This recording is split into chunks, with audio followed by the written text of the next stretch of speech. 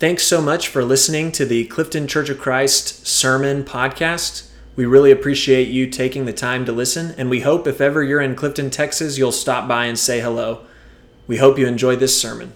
Good morning, everyone. Glad to see all of you, and for those of you joining us online, we appreciate you being here. And I've got, in preaching, there's a lot of people that talk about having a hook at the beginning of your sermon. Something that grabs them and says, I need to pay attention. And normally I don't have great hooks, but today I've got a great hook. Today we are going to be talking about the wrath of God.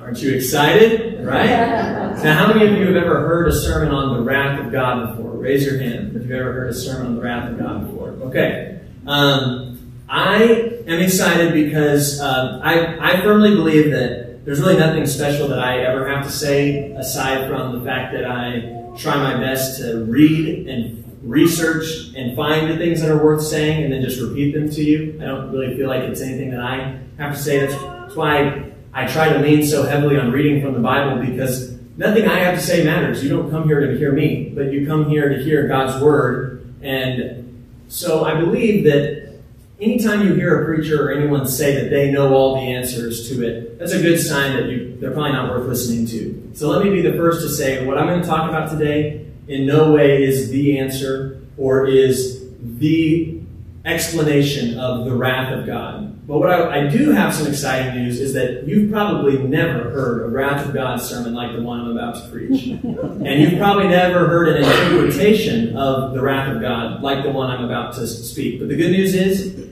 that everything I'm about to say just comes from lots of trying to study what exactly is going on here in Romans. And so we're about to read a hefty chunk of Scripture.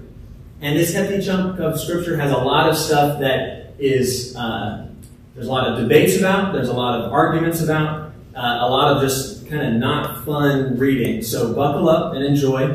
But I think you're going to see that you'll enjoy this interpretation of the wrath of God. Okay, so let's go ahead and read, starting in Romans chapter 1, starting in verse 18, right where we left off. We just got done with Paul introducing himself to the Romans, the Roman church, telling how much he's appreciative of them. He's been praying to God fervently for their wonderful faith. And he's not ashamed to talk to them about the good news of Jesus Christ, because it is through the faithfulness of God in Jesus Christ that we are able to be made righteous and to be righteous before God. So he talks about God revealing this power and this righteousness. And then in 18, he talks about God revealing something else. Revealing the righteousness of God in 17, and now the wrath of God is being revealed from heaven against all the godlessness and wickedness of people who suppress the truth by their wickedness.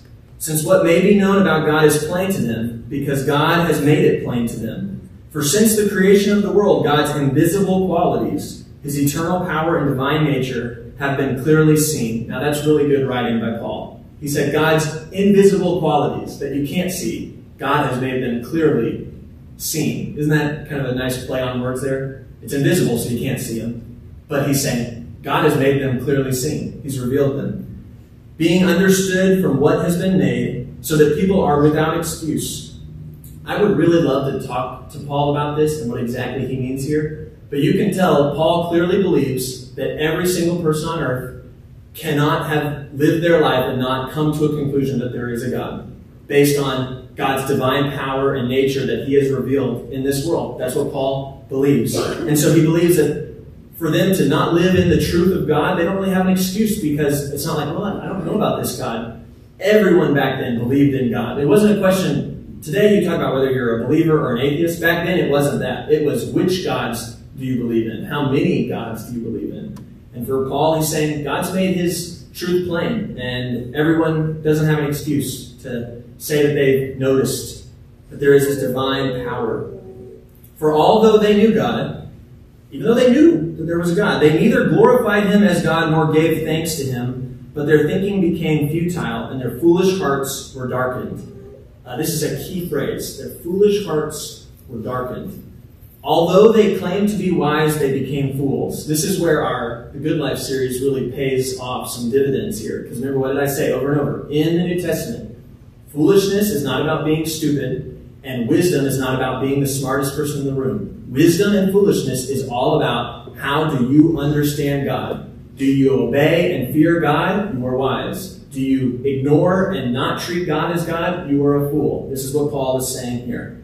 They exchanged, continuing in verse 23, they exchanged the glory of the immortal God for images made to look like a mortal human being and birds and animals and reptiles.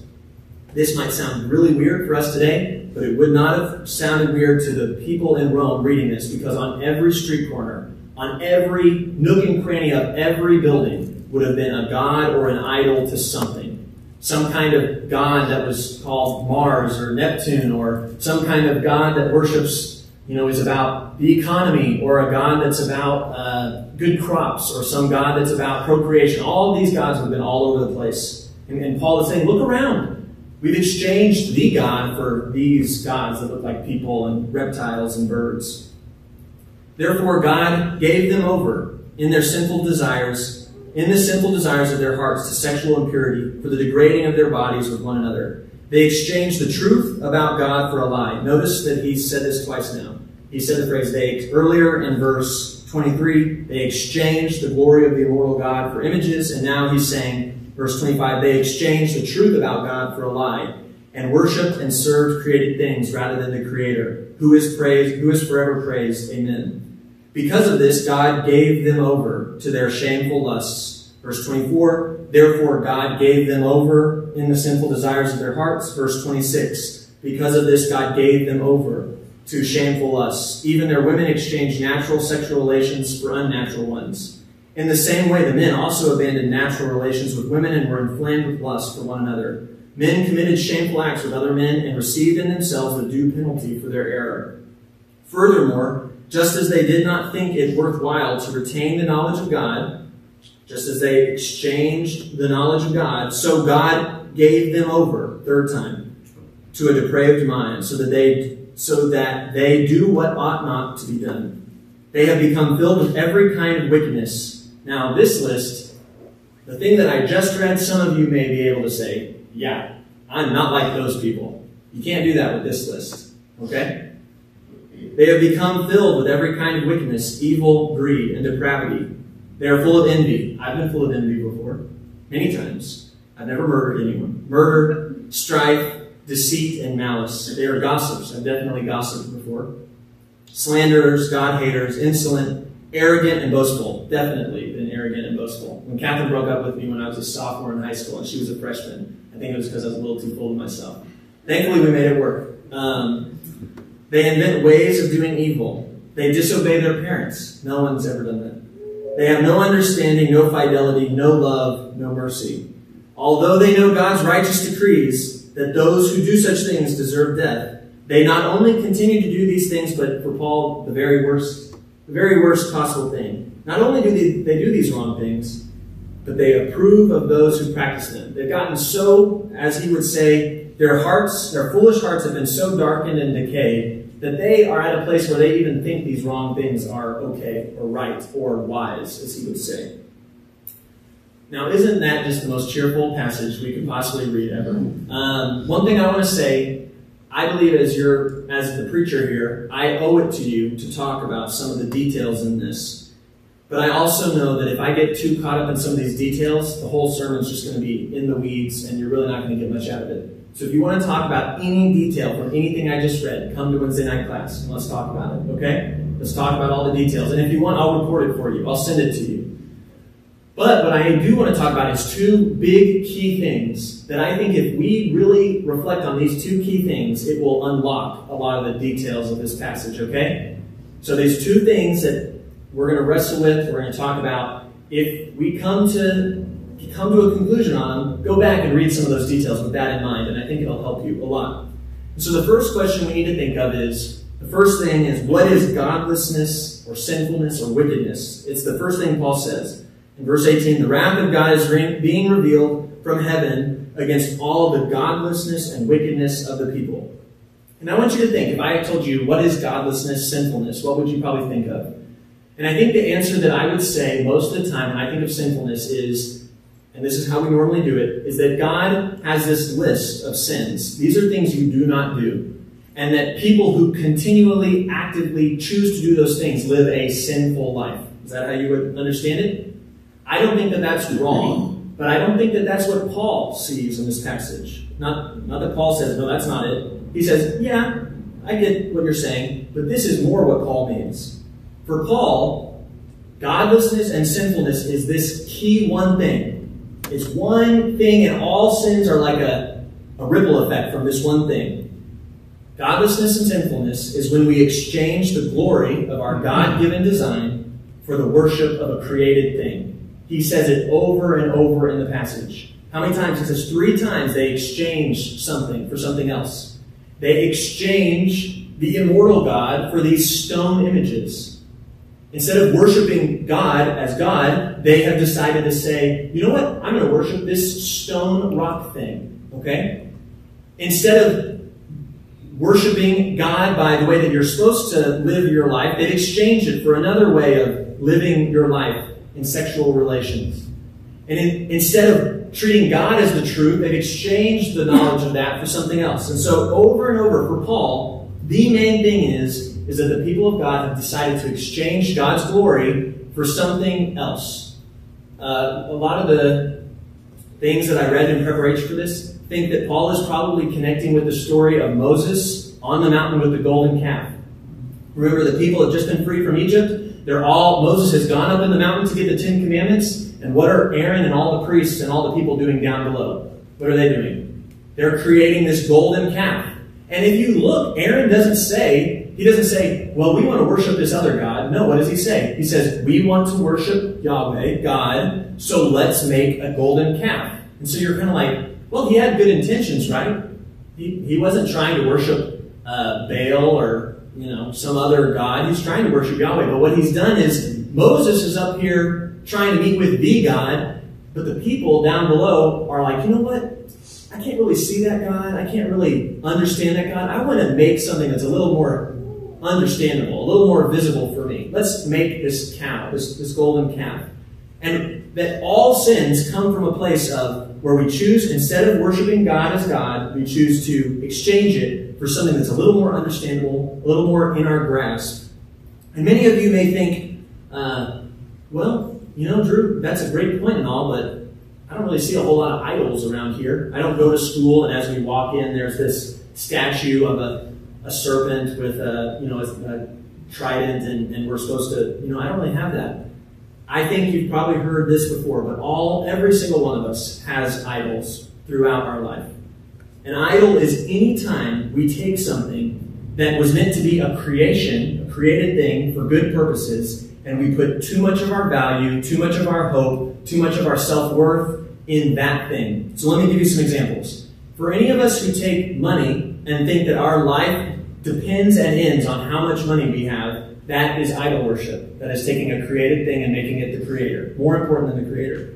For anyone who finds their self-worth only in how nice their car is or how nice their house is, that has become an idol for you. Okay? That is at the root of Paul's big beef with sins is, hey, no, that's a good thing. That's a thing that I have good purposes for, but you've taken it and you've put it in place of God. Physical appearance. And then the one that I would say most people I know who would call themselves not a sinner struggle with the most is the idol of our job and our work and our career. We've been trained our whole lives that your work, the more you work, the better person you are. And I believe that hard work is the backbone of a good life. Read through Proverbs. It's nonstop. Proverbs is about how important work is. But how many people do you know that have struggled with putting work above family, are always willing to say 3 or 4 more hours of work rather than coming home? That if they were to get fired from their job or if something were to happen to their job, that their identity is gone. That's who I am. I'm the blank. I'm the, preachers do it. I know a lot of preachers that don't know how to retire because they don't know who their identity is if they're not the preacher that everyone calls from the first sign of trouble. That is taking something that was meant for a purpose and making it our God. Okay? And for Paul, all sins come from that root, in my opinion, based on this. Another example that I'd like to say is you can probably trace any type of thing. Like, let's imagine that you've got a young girl in college who's doing all sorts of things that we would say she shouldn't be doing. We would say she's sinning because she's doing those things. For me, I would say the true sin comes from feeling like those things are more important in the fact that her identity and her need for acceptance, a good thing, has become corrupted because she's trying to find acceptance from something besides God. Does that make sense? Not if that makes sense. So God created us in the beginning, Adam and Eve, human beings, to be the image bearers of God, to worship and glorify God. And every time we choose to give our allegiance and our needs to anything else, we degrade and decay that image of what we were supposed to be. And we exchange the glory of the immortal God for something else. So now the next thing that I think is really crucial to helping understand this passage. Here's the big question, right? That I got you with at the beginning. What is the wrath of God? Paul begins, the wrath of God is being revealed from heaven.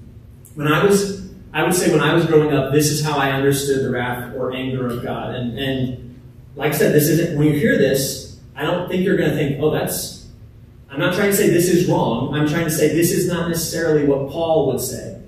The way I grew up was, we have a good and just, perfect God. And when we sin, we alienate ourselves from God, and God is angry with our sin. And that He's constantly angry with our sin, and we can't be near Him. But God decided, instead of taking out His anger and wrath on me, He decided to send His Son to be the punching bag who would take all His anger out on His Son on the cross so that He won't take His anger out on me. Does that sound like something you've heard before? Another thing that you've probably heard before or thought before is that every time we sin, God is just, I kind of want to get you. I kind of want to smite you or hurt you. And that, praise be to God, we have Jesus because He's the one that constantly keeps God from inflicting that on us. But if you come forward and get baptized, then you don't ever have to worry about that day when God's going to really let it out on you. Okay? Does that sound like something you've heard before? I want you to hear me say, I'm not saying that's wrong. I'm saying that's not a full picture of what I believe Paul would want us to understand. For Paul, let's look at a few things from the Old Testament that I think is going to help you understand where Paul views the wrath and anger of God. So Judges 2:14 says this, in God's anger against Israel, the Lord Yahweh gave them into the hands of raiders who plundered them. He sold them into the hands of their enemies all around, whom they were no longer able to resist. In God's anger, He gave them over. Psalm 106, 40 through 42. Therefore the Lord was angry with His people, and He abhorred His inheritance, and He gave them into the hands of the nations, and their foes ruled over them. Their enemies oppressed them and subjected them to their power. So do you remember when I said when we were reading Romans earlier? 3 times Paul says, it's verse 24, 26, and 28. Therefore, God gave them over to their sinful desires. Verse 26. Because of this, God gave them over to shameful lusts. 28. Furthermore, just as they did not think it worthwhile to retain the knowledge of God, so God gave them over. That can't be a coincidence that he repeated that 3 times. Anybody think it's a coincidence? I don't. Paul's too good. For Paul, the definition of the wrath and anger of God is this. God's handing us over to what we want and choose for ourselves. God's anger is seen when He says, that's what you want? Okay, you can go ahead and do that. I'll let you think about that for a second. You can almost imagine it's like a parent who really doesn't want their child to do something, but a parent who says, listen, if this is the thing you keep coming back to and you keep wanting, I'm not going to stop you. And that is what Paul sees as God's wrath and anger. For Him to say, you want to worship other gods? I will let you do that. And you might think, well, doesn't He sure punish them with all those other people? For my understanding, I don't think He's punishing them. He's saying, I have created this world with certain consequences. And when you choose to trade me and exchange me for some other god, there will be consequences, and my anger is seen when I choose to say, okay, you want it that way, I'll let you have it. Another way that I think is worth saying this, if it helps me to have two different ways of saying this. The wrath of God, God's anger, is God handing people over to a process that's self-chosen that results in death. And you might think, wait, you mean death like he's going to kill you? No. Far worse than that. The kind of death that you have that has nothing to do with your pulse or your heart. The kind of death that you go through when you constantly choose to exchange the immortal God for other idols. When you do that, your foolish hearts will decay and darken, and you will begin the process of dying. And every time you choose to substitute God for that, for money, for cars, for sex, for power, for status, for job, validation, you will slowly experience the wrath of God, because he'll say, you want that, God? You can have it. And in that self-chosen, and some people would say, well, I don't want that. You don't think you want that, but that's the consequences of what comes when you choose that. Does that make sense? Okay, so here's a great quote by N.T. Wright. Sorry, I think I put it on size 32, but that looks way smaller than 32. But God has made the world in such a way that kindness, gentleness, generosity, humility, love, and all its many forms is life-giving. He has created this order that when you choose to honor God as creator and his image bearers by living out kindness, gentleness, generosity, love, joy, peace, patience, those kind of things, that it brings life. While evil in its many forms is deadly, it is the steady process of corruption. This wrath of God is not, I'm going to hurt you. It's, if this is what you're choosing, then I won't stop you, but you will face the corruption and the decay that comes with it. So I have two takeaway points, and I'll be done. The first thing is a commission to you to say, if this is what we believe, that living a sinful, godless life is not about whether or not you follow all the right rules and don't break the wrong rules, but it's just about not exchanging God for other gods, then this is my first call. Don't exchange God for gods. Make God your one God. Make him the one that you give your allegiance to. Make him the one that you find your validation, your purpose, your meaning, not anything else. It's not more complicated than that. It's hard to do, but I don't have some fancy analogy to make this point. Don't exchange God for gods. And then the next point is, God will give you what you want in life, whether it leads to life or death. If you want God to be your God, he will give you that, and he will give you life. If you want other things to be your God, his anger is seen by him saying, okay, I'll let you have that too. There's a famous show that I'm not encouraging you to watch, but it's very famous, called Breaking Bad. I won't get into all the details, but the show is about this teacher who's had a pretty rough life, who finds out that his adult or his grown-up wife is about to have a surprise baby, who finds out that he's got very advanced cancer, and basically is in this place where he's like, this is awful, this is the worst thing. And the point of the show is called Breaking Bad, so it gives this away. But what he ends up doing is he ends up deciding to do some illegal things to try and earn something like $2 or $3 million so that he can leave that for his family before he dies of cancer. And the whole premise of the show is that he starts as this good person. But as he continually starts doing these illegal things and constantly having to do a little bit worse and a little bit more bad things and lie a little bit more, and to try and do this good thing, you can tell he starts to continually become more and more of a decayed and to break bad, as the name of the show would be. He's becoming worse and worse. And I love this illustration because would you say, because at the end of the show, he basically, I don't want to give anything away, but he basically loses everything. And he's still at the very end trying to hold on hope that he did it all for the right reasons, but he ends up losing everything. And you might look at it and say, well, you can see God punished him for making that bad choice.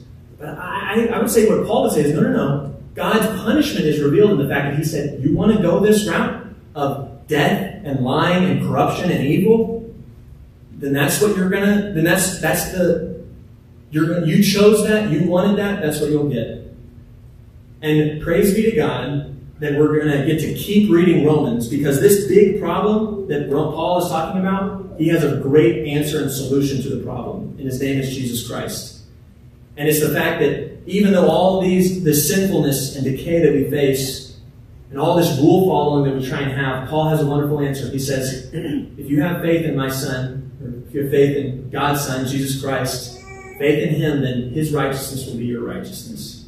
So just keep listening for that good news to come.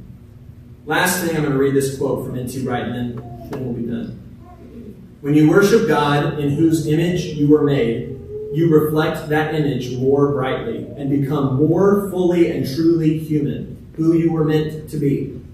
When you worship something other than the living God, something that is itself merely another created object, and hence subject to decay and death, you diminish that image-bearingness, that essential humanness. When you worship God, you will become more and more who you are meant to be. When you choose something else to worship, you will more and more become that, something that is destined for decay and death. My call to you is that Jesus has come and said, come to me, because I want you to have new life. Come to me. I don't want you to be a part of this story that ends in decay. And we know that for anyone who chooses to have faith in Christ, their story ends in that life, in that humanness that God has in store for us. If any of you would like to know more about that or have any prayer requests, some elders will be standing at the doors, and we'd love to talk to you now or even later this week as we stand and sing this song.